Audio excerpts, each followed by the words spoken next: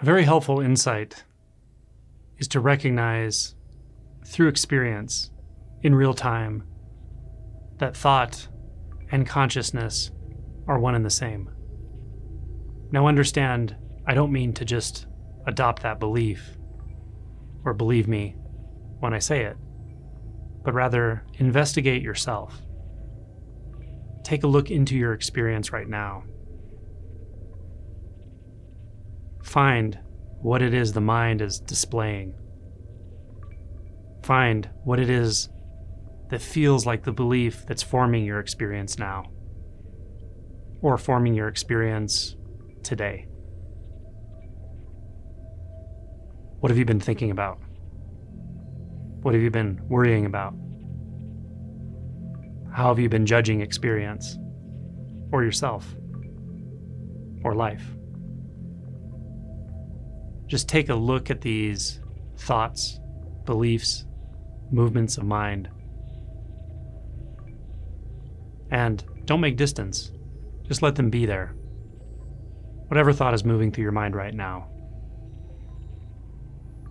Might be a thought that says, I don't know how to meditate. Or I don't know what consciousness is.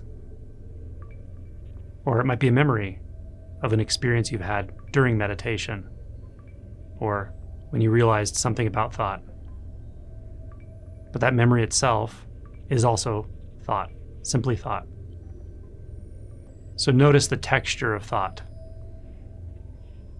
the texture of that spaciousness that somehow allows a thought to form that says something about me, my life, or that forms a visual image, perhaps a memory, a conversation, a narrative. Sometimes these narratives are heavy, laden with self-doubt, judgment, fear, anger. And yet they're all made of this substance of thought. So move right into it,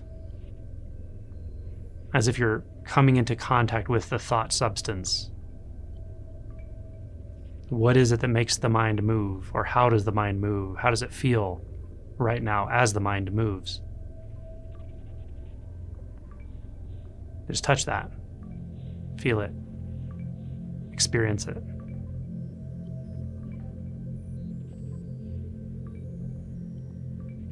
That's thought. That's consciousness. When we know the texture of thought intimately, then we know consciousness as it is.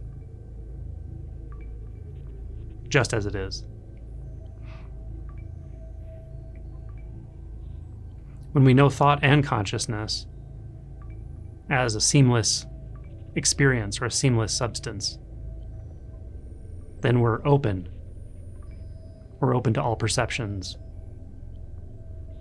We're not struggling with thoughts. We're not pushing and pulling, fighting with our thoughts, rejecting our thoughts. We're simply experiencing thought as it is. The conscious knowingness that allows thought to be noticed is seamless with what you are, with that which is aware. That which is aware, the awareness, the consciousness, the thought, all one. We don't need to make distinctions when we're in full contact. Full contact means we're not pushing anything away. Whatever arises is already accepted. It's already just this. It's already the case.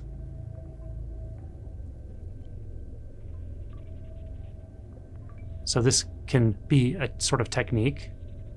You could call it a meditation. But it's also something you always have access to throughout the day, even when you're moving about, staying busy, contemplating, sitting.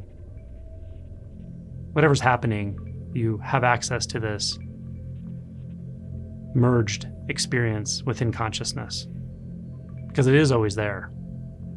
It's just through these funny reflections of mind, we sometimes overlook it. We leapfrog over it, jump past it. But it's there. It's right here. So rest as it, rest in it. Whatever thought arises, however the mind stirs, it's already okay. It's already fully contained, fully dissolved. Nothing outside of this conscious space, this cloud of consciousness.